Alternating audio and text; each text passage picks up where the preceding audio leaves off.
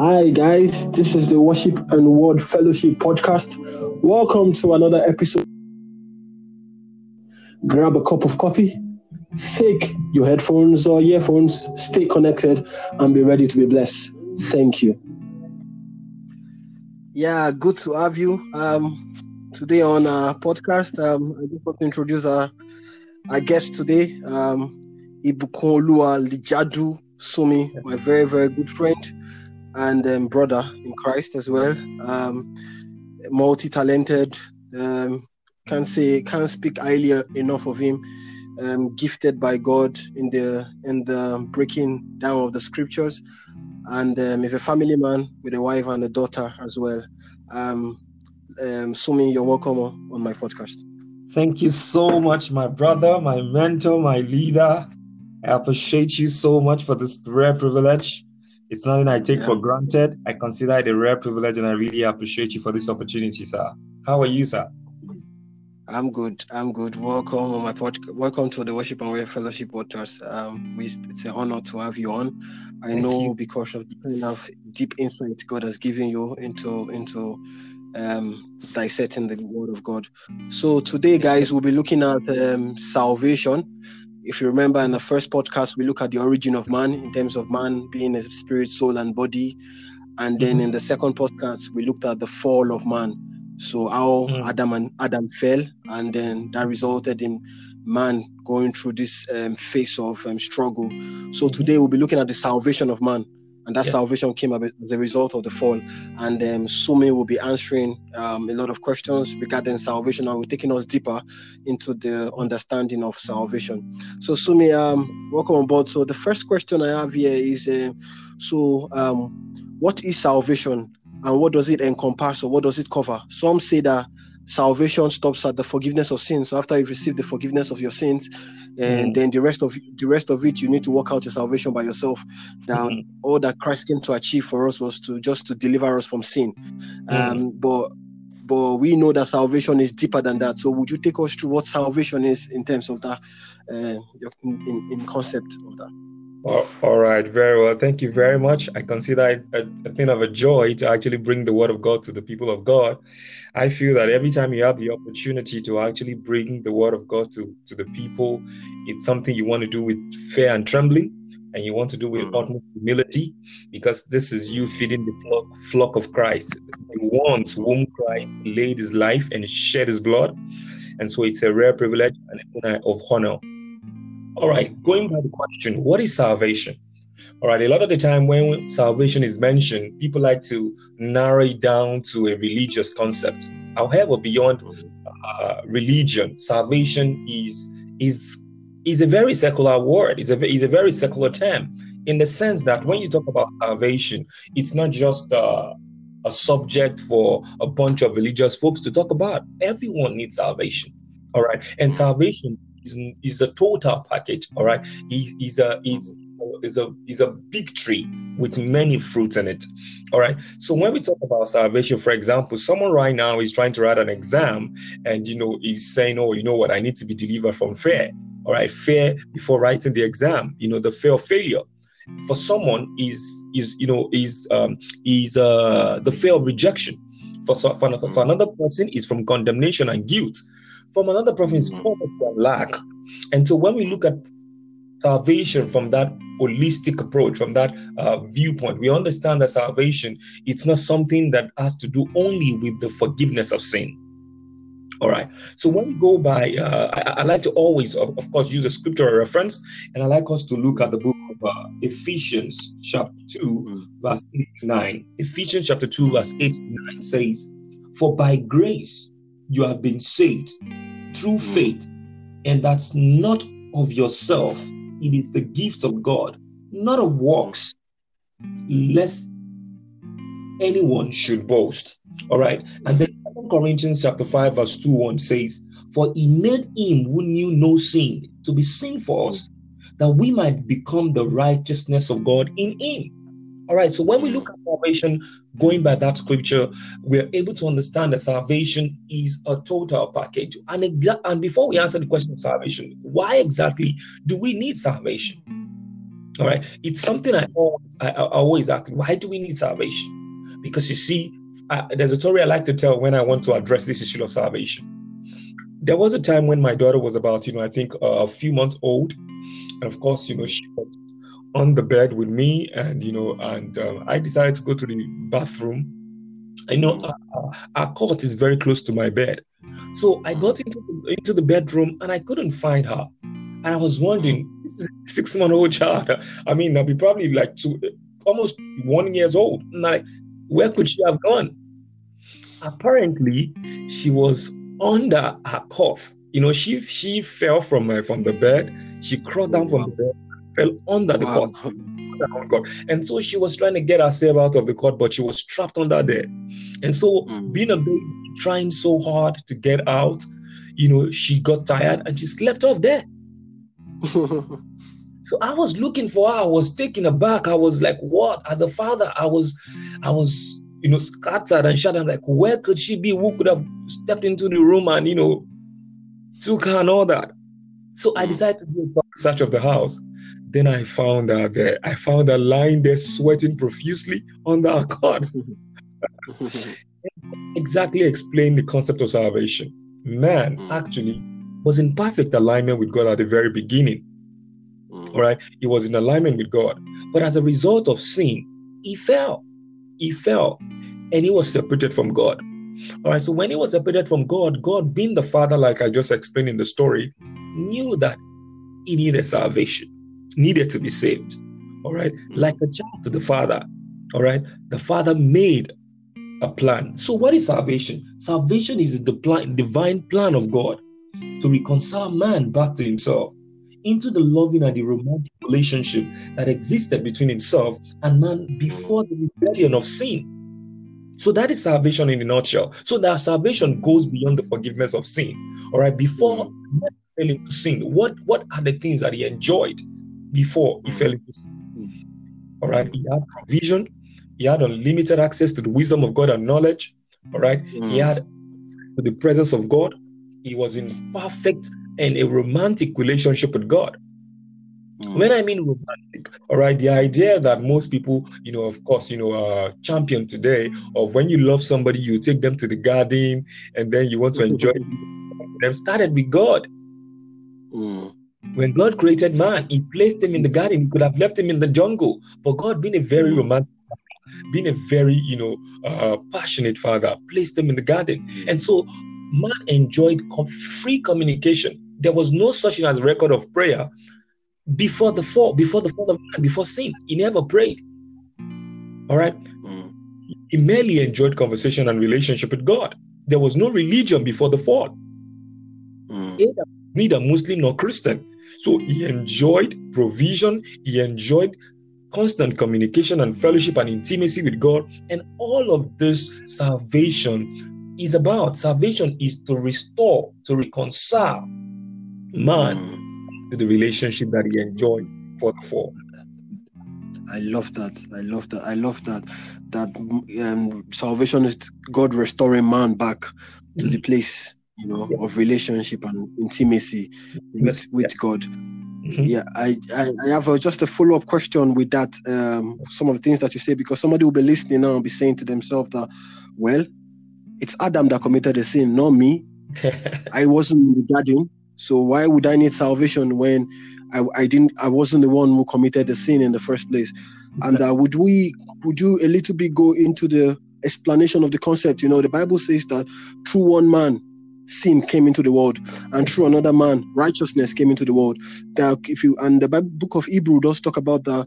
When Abraham paid tithe to Melchizedek, Bible's his great grandson was referenced as being paying tithe. Bible says that Levi also paid tithe, but we know that even Abraham had not met Levi at that time, because Levi was not even born. No, Isaac was not even born at that time. Neither was Jacob born. But yeah, Bible counts what Abraham doing to be counted the same as his great grandson also doing the same. So meaning that it was in Abraham's loin when Bible says Levi was in Abraham's loin when he paid tithe, and as a result, it was counted for him to pay tithe. So meaning that we were in Adam's loins when Adam committed sin, and because of that, he corrupted the whole of humanity. And then when Christ came, when Christ as well, and when Christ became righteous, we also. So would you go into that concept of letting people know? Because a lot of people question and say, "Oh, I was not in the garden when Adam sinned, so why am I going to be? Why should I be needing salvation?" So. Exactly. This is a very, very important and very, very crucial and critical question for every one of us to ask in our journey of faith, and of course in our journey to be reconciled back to God. All right. Most of the time, I tell people the sin, you are not a sinner by the virtue of the sin that you committed. You are a sinner because you inherited a DNA of sin. From man. That's powerful. Yeah. All right. You inherited. It wasn't because it's not because of the things you do now that made you a sinner. Now, it is believed that the name Adam actually means mankind. And how can one man be mankind? Bible says a seed will serve God and it will be accounted for generations. So also we can twist that and say a seed will commit sin and it will be accounted for generations. So now what happens is, for example, in every seed, okay, is the fruit, is the tree. So the concept of seed has always been the way through which God sees. The Bible says the heaven and earth will pass away, but seed time and harvest, of course, shall remain. So now, if you go by that concept, you'd understand that every man carry in his loins his children. Generations are in. That's why it is called generations for a reason. Our decisions are affected by our decisions. Our children are affected by decisions we make or don't make, regardless. Exactly. Even though they may not be born yet. Yes, exactly. The reason it's called generation is because of the generation. All right. Because there is a generation that stems from a gene. All right. So now, when we say that, I will give you a story in the scriptures. Abraham was with God, and God told Abraham to do certain things to prepare a sacrifice before him, and then to put it out. And then when Abraham pulled the sacrifice out, a bunch of birds came towards the sacrifice to feed on it. And you know what happened? Abraham drove them away. And God said to Abraham, because of this singular act, your children will be sold into slavery and oppression for 400 years. I mean, you want to ask, what has that got to do with the children? So because of a single act of a man, a generation, 4 generations is sold into oppression. And so this is why salvation is a very, very crucial thing for all of us to actually consider and embrace. All right, because the reason why you're where you are today, it's not because of the sin. You are not a sinner because of the things you're doing. You are a sinner because you have an heritage of sin.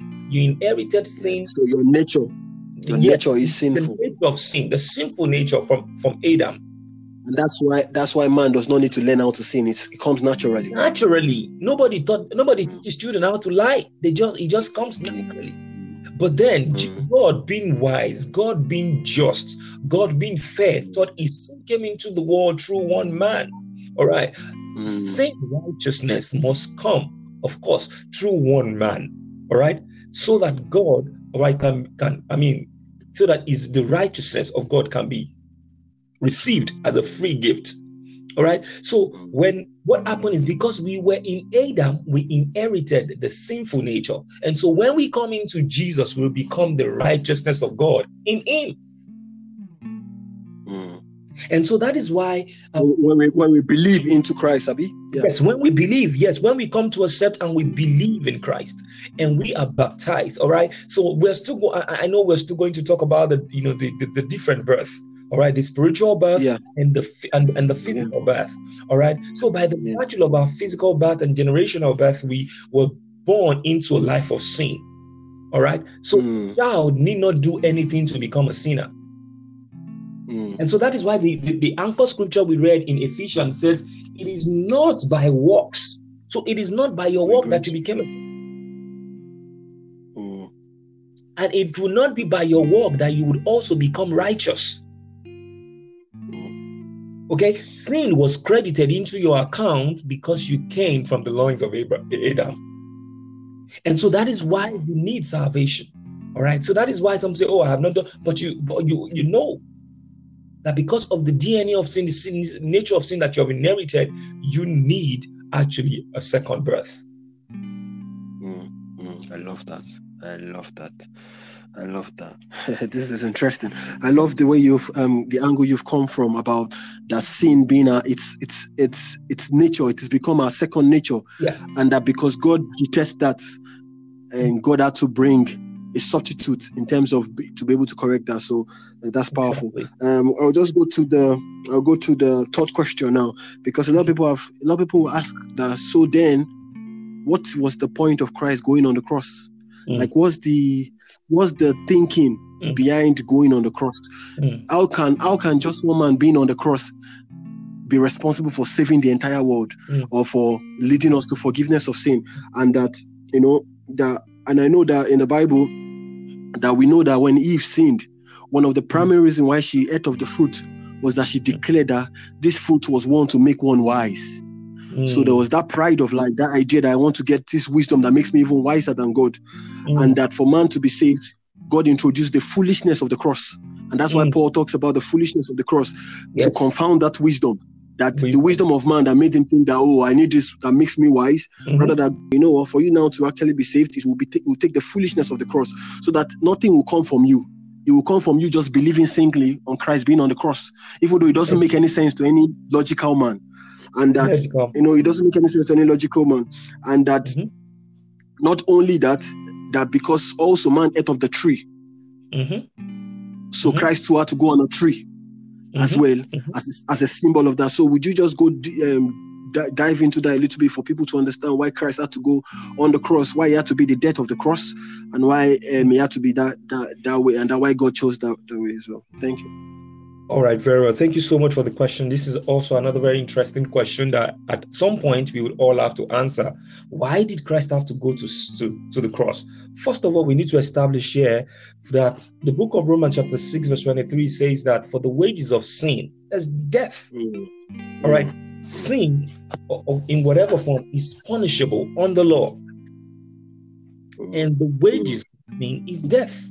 All right. Bible made us understand that except by the shedding of blood, there is no atonement for sin. All right. So now, when we talk about why Christ have to go to the cross, because as a result of the sin that was committed, all right, there needed to be a way. You will see that in the beginning, when Adam and Eve became naked, God actually had to kill a lamb, all right, in the garden. And he took the fur of the lamb to make a clothing for them. After the sin, Adam and Eve went and eat themselves and cover their nakedness with leaves.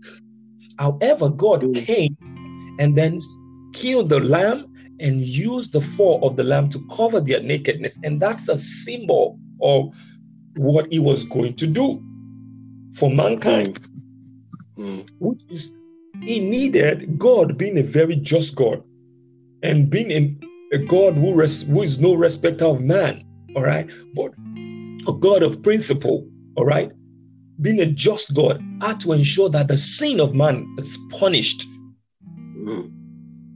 All right, and I give this example, all right, when your child, you've seen men, earthly men, not even God, when their child commits a terrible offense. Okay, a terrible offense, and the child needs to be punished. The father won't say, because of what I've seen situations. Let's say you have a baby, and the baby is walked, towards the baby is walking off the cliff, all right, or walking towards the fire. The impulse of the father gets into you, and you grab that child, even though the child may not need, they know they need saving. But you save them regardless because you are the father. It is not because of anything the child has done. As a matter of fact, many times you override what the child has done and ensure you save the child.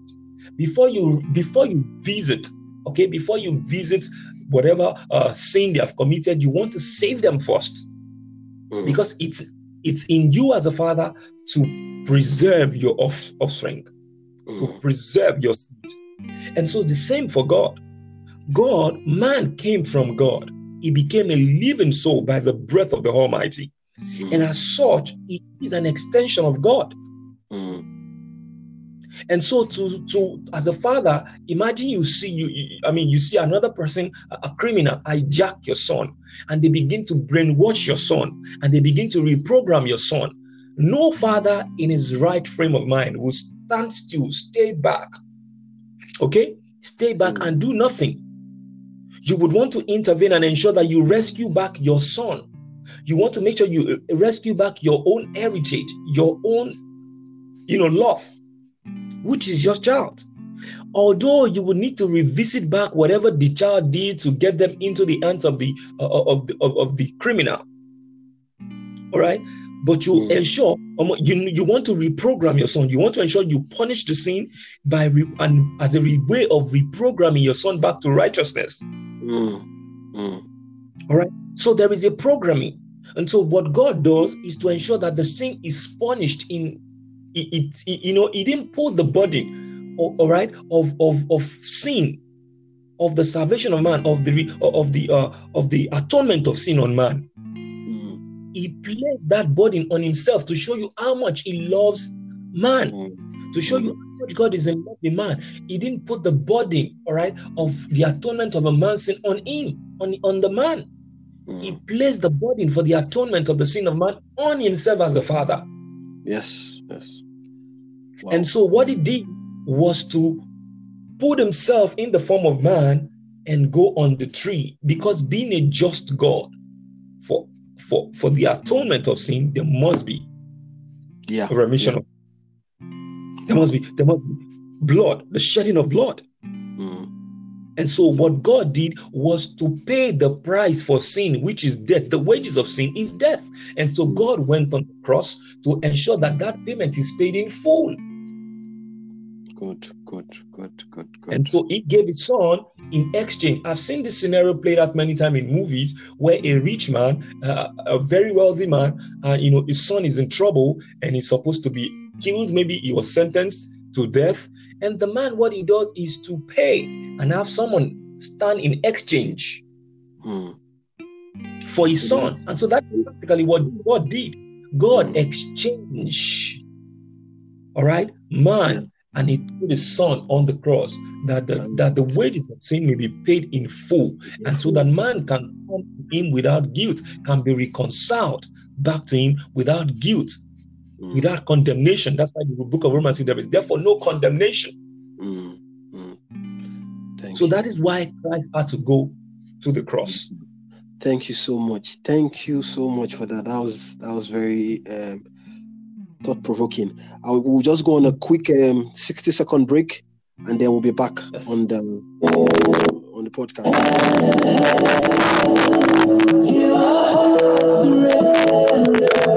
Tell my soul again, you alone. Though the seas are raging, you are speaking, take them. You are my rest, you are in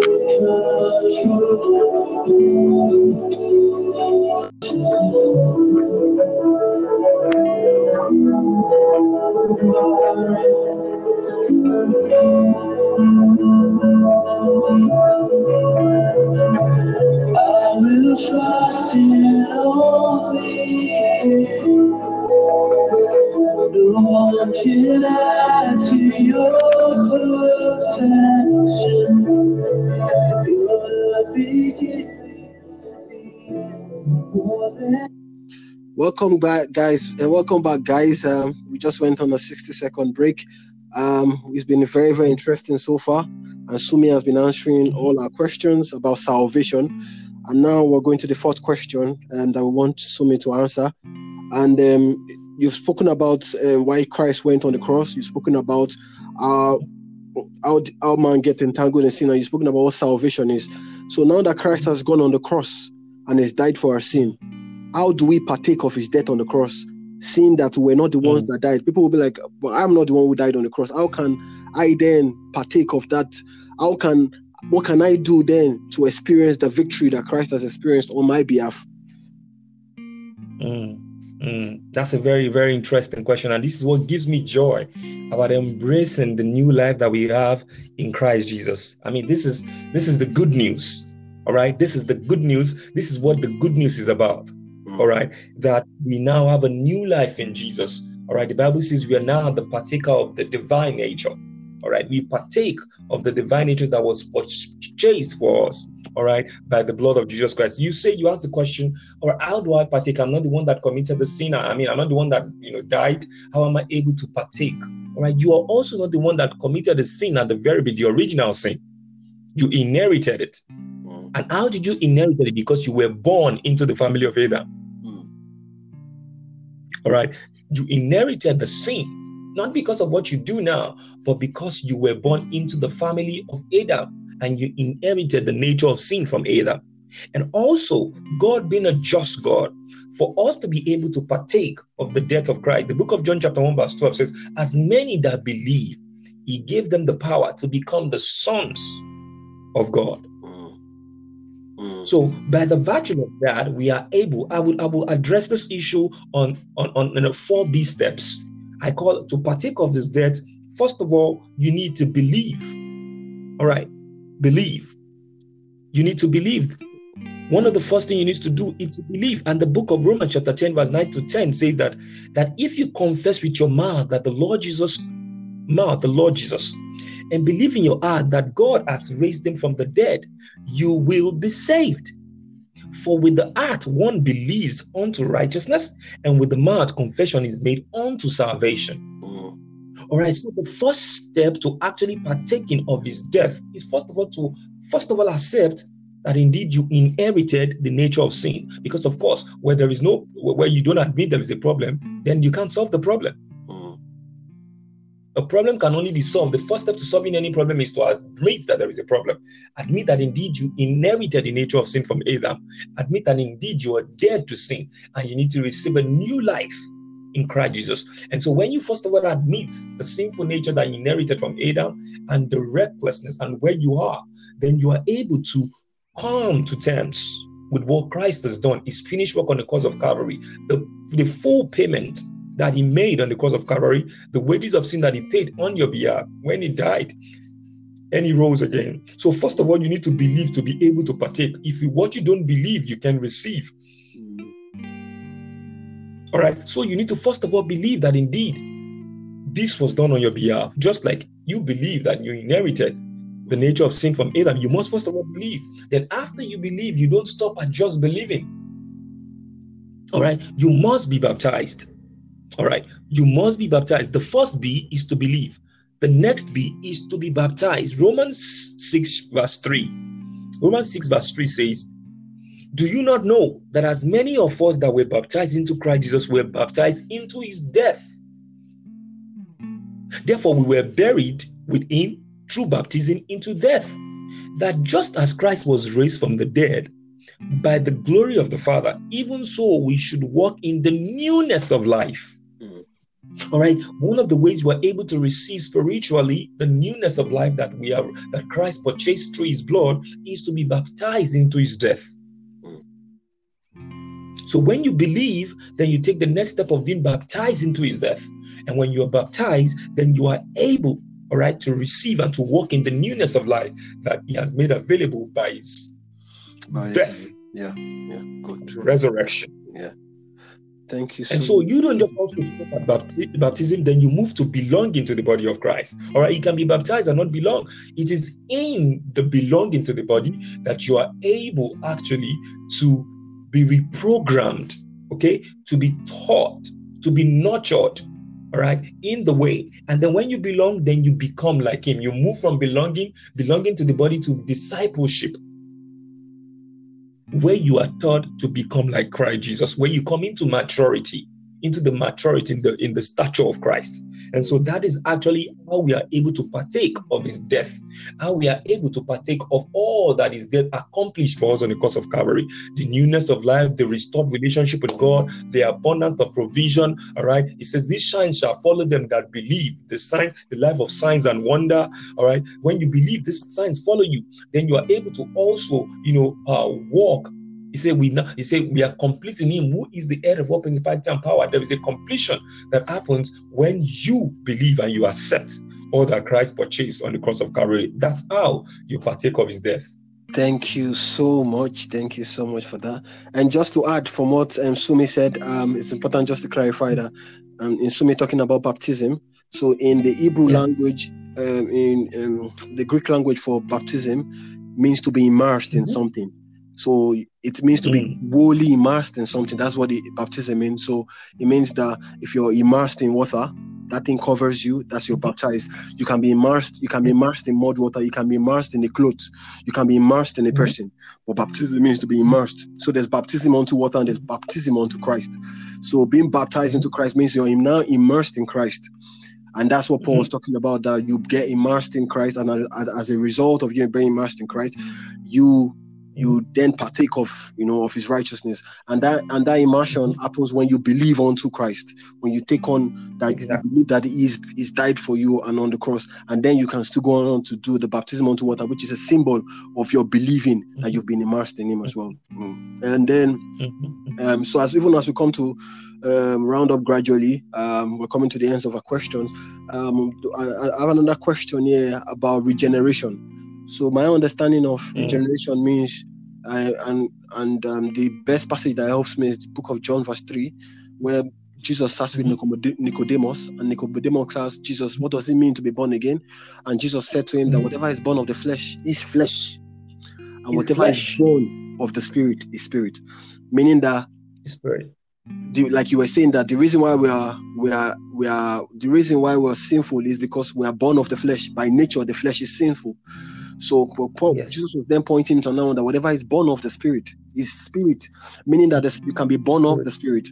And my understanding of regeneration means to be born of God. So I just wanted to go and deeper a little bit into that, of what it means to as Christian, because now we've spoken about Christ on the cross. We've spoken about how we partake of that death on the cross and the resurrection. But after the resurrection, we receive a life. We receive a life. That life regenerates us. And what is that life that we receive? What is regeneration? What is that life that we receive at generation? What does the life do for us? All right. Very, very powerful, very profound. I mean, this is one of the things that excites, that encourages, that lifts you up as a believer in Christ Jesus. That regeneration, in other words, means rebirth. Okay? There are two births here. I mean, the first birth is the physical birth by the order of Adam, where we inherit sin. All right. And the second birth is a spiritual birth. All right. So the first birth, we inherited sin. The second birth is spiritual, is holy, is heavenly. All right. And so when we talk about regeneration, we're talking about the newness of life we have in Christ on account of our renouncement of the old life. Renouncement of, all right, and regeneration in Christ Jesus. So when we talk about regeneration, we're talking about being born, all right, being born again. Right. When we hear the concept of being born again, it doesn't mean that a man needs to go into his mother's womb again, like Nicodemus was asking. It's to be born again, to be born of a new spirit. We know that man is a triune being, all right, meaning that he is a spirit who has a soul and lives in the body. And so when we talk about rebirth, we're talking about the regeneration of our spirit. True. Correct. All right. The rebirth of our spirit. All right. Nothing happens to you when you give your life to Christ and you come in again, born again. Nothing happens to you on the physical. Okay. Nothing happens to you on the physical. All right. But something happens. There's a regeneration in your spirit, man. Something happens to you inside, and then it is from inside out. Okay. So when you come to the newness of life in Christ Jesus, it's a new life from within, from your spirit. And then as you begin to understand what this connotes, what this means, what this represents for you, then there is a prosperity of your soul. He said, I wish above all things that you prosper, even as your soul prospereth. And then there is also the prosperity of your soul because of what has happened by the of the rebirth of your spirit. So the regeneration, simply put, is man, because man in his natural state is actually dead in trespasses and in sin until he's made alive, regenerated by Christ. Okay, and this happens when we place our faith in Christ Jesus. It happens when we put our total faith in him. We believe in what he has done. We accept that we need salvation, and then we by the virtue of our Adamic nature, we inherited a life of sin in the physical and also in the spiritual. And so we come to Jesus Christ and we accept all that he has done for us, and then there is a regeneration of our spirit. And then we are reconciled and restored back to that relationship where we can call God Father again. All right, where we are no longer, because sin came into man because of his interaction with rebellion, the rebellion of the devil. And that's why you see that they say evil communication corrupts good manner. Adam and Eve were in the garden, and just because they have interaction and communication with the personality of rebellion, which is Lucifer, it corrupted their good manners. It corrupted the life of God. The truth was twisted. All right, the devil twisted the truth. That's why, the lie most of the time may not be outright, may not look like a lie, but it could just be a twist of the truth. And so that's what the devil does to them, and they were, deceived. And when they were deceived, then the nature of God in them, because believe me, trust me, at the very beginning, man was actually had the life of God in him, and that's why he could name all the animals without being tutored. That's why he functioned in perfect harmony with nature, with all the animals. He was never living in fear. There was no fear recorded. Man had no understanding of fear in the beginning. He had no understanding of lack at the very beginning. Everything he needed was well provided for. He knew nothing about struggle. So, but after sin introduced all of this into the life of man. And man was created to live forever, not to die, but it was sin that placed this huge burden on him. And we know that the wages of sin is death. And so, but as a result of all that happened at the very beginning, man needed to be regenerated, to be rebirthed, to be born again. And that's what happens when we accept Jesus Christ and we place total faith in him and his finished work on the cross of Calvary. We are reconciled and restored back to the life we used to have, the life of God. And so in Christ Jesus, we are baptized into the newness of life. God. Yeah. Wow. That's so powerful.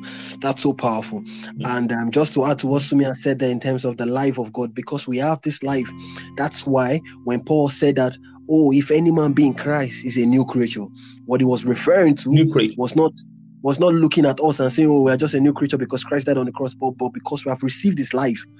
And that life is so potent, it turns a man into a new creature completely. And that it was the potency of this life that John was speaking about when he said that whatever is born of God cannot sin. He was not looking at our ability to lie and all of those. He was looking at the life strictly and saying that this life that God has given you, if you engage the life enough, whatever is born of that life cannot sin. There's no ability, there's no appetite to sin. As a result of that, life does not have an appetite to sin, because that life is the life of God. And that's what regeneration means. Like Sumi has pointed out, that we receive the life of God himself, and it's only that life that can overcome our flesh. And that's why God did not try to save our flesh. The Holy Spirit said that I will no longer strive with man because he has become flesh. It was pointless for the Holy Spirit to continue to correct man and say, do this, because now it was in the flesh. So God, in solving our problem, decided to give us his life. And that's why we can say that we can do all things through Christ, because we're talking from the point of that life. From that life, that life enables us to, because that life is Christ himself, the life-giving spirit. And that's why we can see that Christ in me, the hope of glory. We are referring to that life in us because Christ now lives in us. And lastly, Bible says that he that is in us is greater than he that is in the world, referring to that life again that we received that regeneration in terms of in Christ. Thank you so much there to me for that. And two more questions here. So the second to last question. So is it possible to receive? We know we just talk about this life, how that whatever is born of God cannot sin, and we've spoken about how potent this life is. We are supposed to live a victorious life as a result of this life. We are supposed to live an overcoming Christian life. We are supposed to live far above sin. We are supposed to be easily be able to live because of the life that God has given to us. But is it possible to receive this regeneration or be saved and still not learn to overcome sin and still not learn to overcome? And we see in the book of 1 Corinthians 3, verse 1, verse 4, that Paul was talking to the Corinthians church where he said that, I bear you witness that you are filled with wisdom, and you spoke about great things about them. But yet in the Corinthians church, they struggled with different types of sin. Somebody sleeping with the mother, and there was contention. Some said I belong to Apollos, one said I belong to Jesus, and that said I belong to Paul. There was contention among them, there was strife among them. But yet we can see the move of God even in the Corinthians church, that they were still strong Christians. So is it possible for believers to be regenerated and still be living in sin and not come into the fullness of the victory of the life that they received in Christ Jesus? Absolutely. What happens to us when we come to the newness of life in Christ Jesus is it's in our spirit, okay? And then there is a war, okay? Like, I like to make this example. At the very beginning, okay, man had the life of God in him. And he had no understanding of what it means to sin, okay? He didn't know what it means to sin because it was not a programming in a system. He didn't know how to sin. He needed the interaction with the devil, okay, to be able to learn sin, to be able to acquire the life of sin. And so also it is with the new life in Christ Jesus. That same man that knew nothing about sin at the very beginning, that acquire the life of sin and the sinful nature by his interaction with the personality of rebellion, which is Lucifer, the devil, also need to take into cognizance the same process. You see, you can be born again, and you still continue because of the Adamic nature is there and has not been terminated. However, how you are able to come into the newness of life and begin to walk, it says we are to walk in the liberty. Okay, the liberty can be purchased for you, but you might decide not to walk in it. True. You decide that you don't want. There are situations where let me give you another analogy. A lion has been tied up in a cage for so long, for maybe almost all of his life. Okay, or less. An elephant has been tied to a small tree all of his life, and he has stayed there for so long. And even when he is set free, there is a mental construct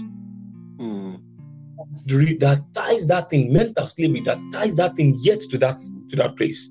And that's why the Bible calls us to the renewal of our mind. He said, be ye transformed. He said the changing, okay? See, the changing, the alignment, the perfect alignment of your spirit with your flesh would come when you transform by the renewing of your mind. Okay, it is your responsibility to do the transformation of the renewing of your mind. There was the story of the prodigal son, okay? When he took everything and he went away and squandered all of his wealth, the Bible says he came to his senses. And when he came to his senses, he said to himself, how many of my father's slaves lives a life of abundance and a life of wealth, while I am here feasting with pigs? But you know that he didn't have to stay there for so long. He didn't have to wait till he started feeding with pigs before he could, return home. He could have actually returned home as soon as he finished squandering the wealth and returned home. But because he stayed longer in sin, the sin reduced him to a man that started feeding with pigs. And that's what happened. Even though you give your life to Christ and you continue in sin, that sin would further reduce you. Even though you are now born again. But it's your responsibility to come to your senses to now walk in the liberty that has been purchased for you by the blood of Christ Jesus. And how does that happen? You are being transformed by the renewing of your mind. Say, be ye not conformed to this world, but be transformed. Because there is a conformity that can come. you can be born again and yet you can conform to the world. But the transformation of your spirit, body, and soul happens when you renew your mind. Because you see, that's exactly what happened when Adam and Eve had an interaction with the devil. Their mind were renewed by the word of the devil. The devil interacted with them. They had a communication. So your communication with the world is how you are able to transform. Your intimacy with the word of God is how you are able to transform yourself, transform your body, your flesh, to align, to yield to your regenerated spirit. So powerful. I love this. I love it. If you don't do that, you may have that newness of life in your spirit, but then it won't show. Your profiting will show. That's why the Bible says in the book of Matthew 5:16, say, let the light therefore shine before men, that they may see your works and glorify your Father in heaven. It is your responsibility to say, be ye transformed, is to renew your mind. Say, study now to show yourself approved unto God, not unto man, a workman that needed not to be ashamed, rightly dividing the works of truth. It is by taking the work of God. David was saying, how shall a young man make his way clean? By taking heed of your word. How do you purify yourself of the life of sin? He says, by taking heed to your word. He said, your word have I hid in my heart, that I may not sin against you. Why is he having to do that? He believed in God. Why did he need to still take the word of God and put in his spirit? Why? He said, in order for you not to deprogram the life of sin that is already in your flesh and your flesh has become accustomed to, you need to reprogram it. There is a reprogramming that is required for your body to be able to align to your regenerated spirit. And that happens when you take the word of God and you feed it to your flesh, to your mind, to your body, spirit, and soul. And that is when the transformation comes. Wow. Thank you so much. Thank you so much for you've really you've broken that down so well in terms of the transformation of the mind. Transformation actually in Hebrew means metamorphosis. You've seen how a caterpillar, you see how a butterfly metamorphoses into a caterpillar. It's complete transformation. You cannot recognize a butterfly when it becomes a caterpillar. And it's the same way Bible says that be transformed by the renewing of that. We will not be recognizable after we have been renewed. Like Sumi has said, I love that. Exactly. I love that. Yeah, and then to the last question is they are twofold in the sense that is it possible for a believer to live in complete victory over sin, over reproach, over a complete victorious life? And then the second, the two of them you can answer together. And if yes, how do we as believers? I know the Bible says, how do we then enter into this victorious living? Bible says that if you walk by the Spirit, you will not fulfill the lust of the flesh. So I believe that yielding to the Holy Spirit is one of the major way of cultivating that life in us, and that life being the Holy Ghost inside of us when He guides us, that we completely yield. Because in God's economy, the principle of growth is different from the world's economy. And now we must learn that the Holy Spirit is a government. And as a government, there are principles, there are laws. So that when the Holy Spirit is guiding us, and a lot of us don't realize that sometimes because we have received this life that is in us, it is that life in us that the Holy Ghost is using to guide us. Sometimes we're waiting for a voice to speak to us. Sometimes we're waiting for a handwriting on the wall. But then you have your word, the word of God saying to you that thou shalt not do this, or God ministering to you through His word. It's the same thing, God still speaking to you. So I just want you to, answer those twofold questions and how people can enter into this victorious life. All right. If you can answer that in a very, our time is running out, so if you can answer that quickly. The book of Revelation chapter 12 verse 11 says, we overcame by the blood of the Lamb and the word of our testimony. They love not their lives unto death. Okay, so you see, it's a twofold thing. He said we overcame by the blood of the Lamb. That is the role that Jesus Christ played to walk in, to live a victorious life. That is what is a twofold thing. It's a two-dimensional thing. There is a role that God plays, which is the blood of His Son. But He says we overcame by the blood of the Lamb and the word of our testimony. All right. You see, by mouth, man made confession unto salvation. Okay. So now, how do you walk in the victory? Victory has been purchased for you through Christ Jesus. First of all, you need to know, you need to have knowledge of this victory. You say, my people perish because they lack understanding. To walk in victory, you need to already you have victory in Christ Jesus. So when you know that you have the victory in Christ Jesus, when you know what has been written in the will for you, you are able to actually take advantage of what has been written. All right. So when you know, it is absolutely possible to live a life above sin. All right. It's just, it's like most of the time now we are more. See, I'll give you an example. When Jesus Christ met the woman, the woman that was caught in the act, okay? When you will see that a lot of the time, many of our churches preach more sin than they preach grace. Only of late, we start seeing a lot of people preaching grace more. When Jesus Christ met the woman that was caught in the act, what did Jesus Christ say? What? I said, where are the people who judge you? Jesus Christ didn't even judge the woman. You know why? Because the cure for a life of sin is not judgment. It's not sermonizing. It's grace. Jesus Christ's guilt is the cure for grace, not any form of correction or judgment or anything. Jesus ministered grace to the woman. And you will see in the story of the prodigal son, when the boy was returning home, what did the father do? The father ran towards him. The father didn't say, oh, you did this, you did that, you did everything. You will see, if you look at that story, there were three visible voices in that story. The voice of the father, the voice of the brother, and the voice of his elder brother. The elder brother represents religion. Okay? The father represents complete romance and love of God. The father. And the brother, the return represent the rebellion.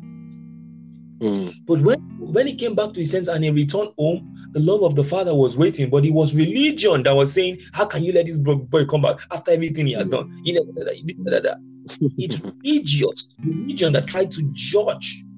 It's never the way of God to judge. When Christ met the woman at the well, the woman was referring to religion. It's on this mountain that we worship God. It's on that mountain.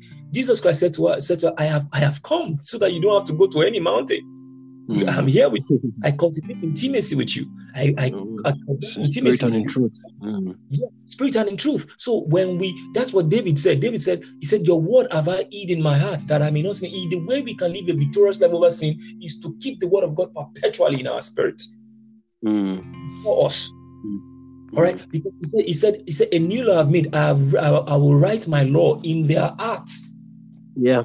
Completely. And so that is the way we are able to enforce our victory. Even though Christ has purchased the victory, you may not walk in the victory if you do not know.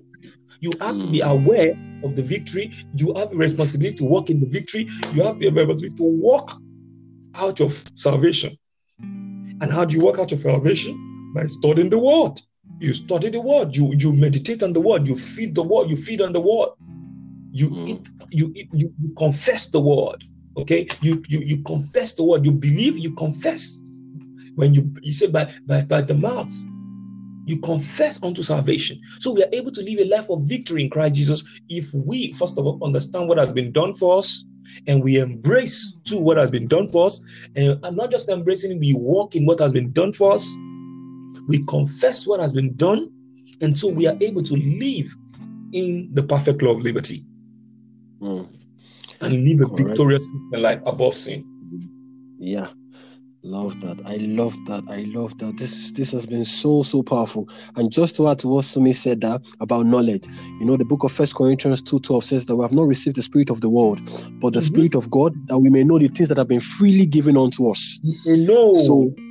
So that we may know. So it is important to know, and we know by the Spirit of God. We have received the Spirit of God that we may know.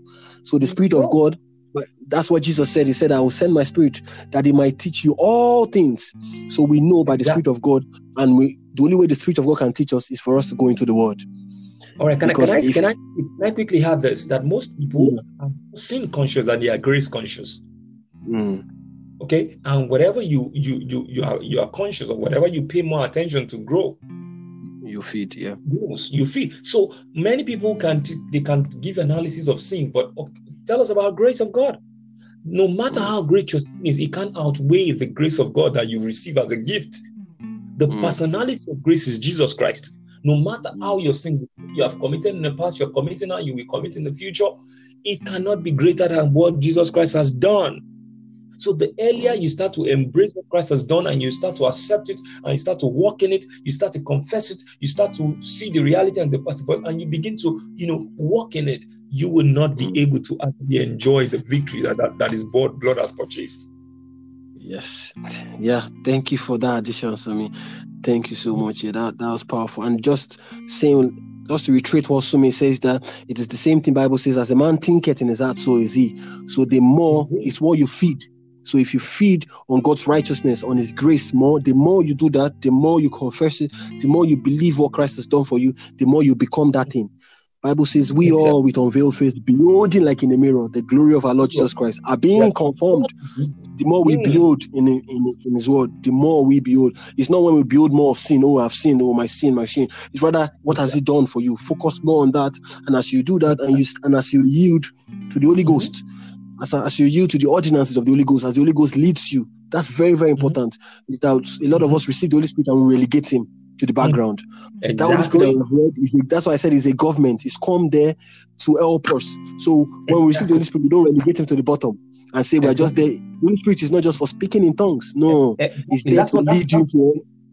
That's another addendum I would really love to add quickly. You see, we have been sent just as I am leaving and I will send you another comforter. He didn't say it, he said him.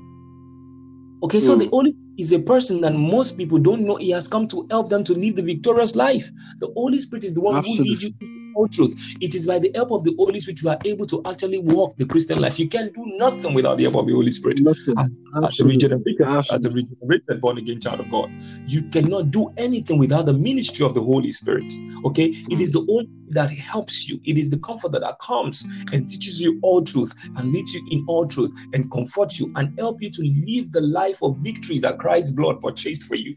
And so you must cultivate intimacy with the Holy Spirit. You must have a walking, talking relationship with him where you are able to share with him everything, and then he's able to release to you the power. All right, the power. He said the power to do all things. Okay, the power to live above sin. He said, as many that believe it in him, he gave them power to become the sons of God. That power is that is the Holy Spirit. Is the person of the Holy Spirit. He said, for the same power that raised Christ from the dead dwells inside of us and quickens our mortal bodies. Quicken our mortal bodies. Absolutely. So powerful. And so powerful. As we come to an end of this, always remember that, like to me, I said, to cultivate this intimacy, you cultivate it in the place of prayer. That's where you cultivate your intimacy with the Holy Ghost. And never forget, when the Holy Ghost speaks to you, it doesn't have to be a voice. It could be a witness. It bears witness with our spirit. It could be just a tiny witness in your spirit. And as you learn to yield and obey those tiny witnessing, the more your intimacy grows and the more you start to hear clearly. So start with those little things that the Holy Spirit has been telling you about. Maybe he's nudging you in the night and say, why don't you spend 30 minutes praying? When he's nudging you and you say, no, I'm so tired. That's the Holy Spirit telling you. When he's nudging you and say, you spend too much time watching the TV, or you spend so much time on social media today, and he's nudging you and say, why don't you spend more time in the Word? That's the Holy Spirit. And as you obey in those little things, it will start to show you bigger things as well. So don't forget to cultivate that life intimacy, like Sumi has said, with the Holy Spirit. Thank you so much, Sumi, for coming on board. I've really enjoyed, and you've blessed us so much. It's been so amazing, and God bless you big time. God bless you. Would you just say a short prayer for our people before we end of this?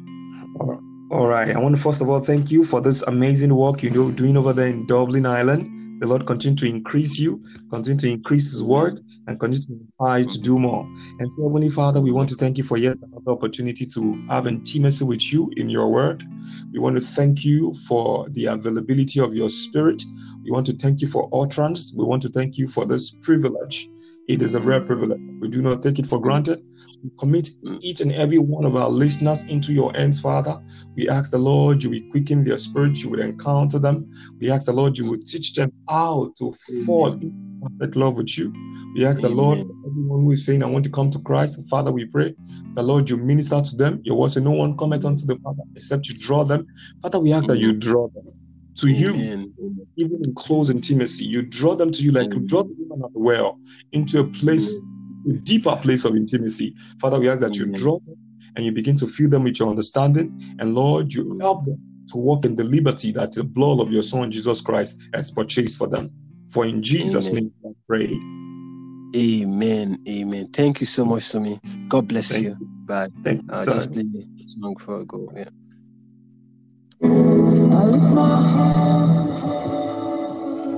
in my heart surrender.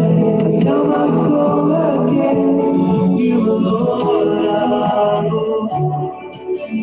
Though the seas are raging, you will speak and take them. You are from my rest, you are in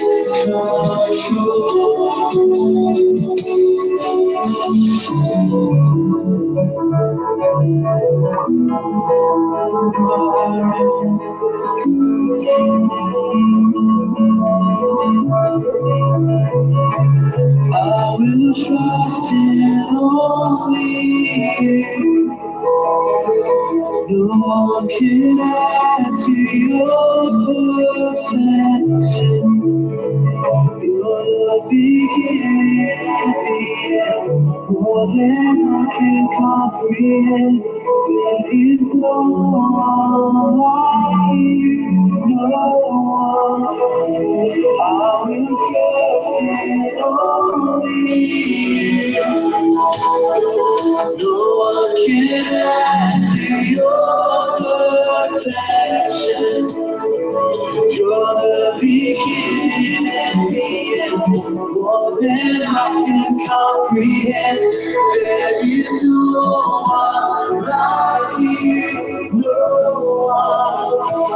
I will trust in only you.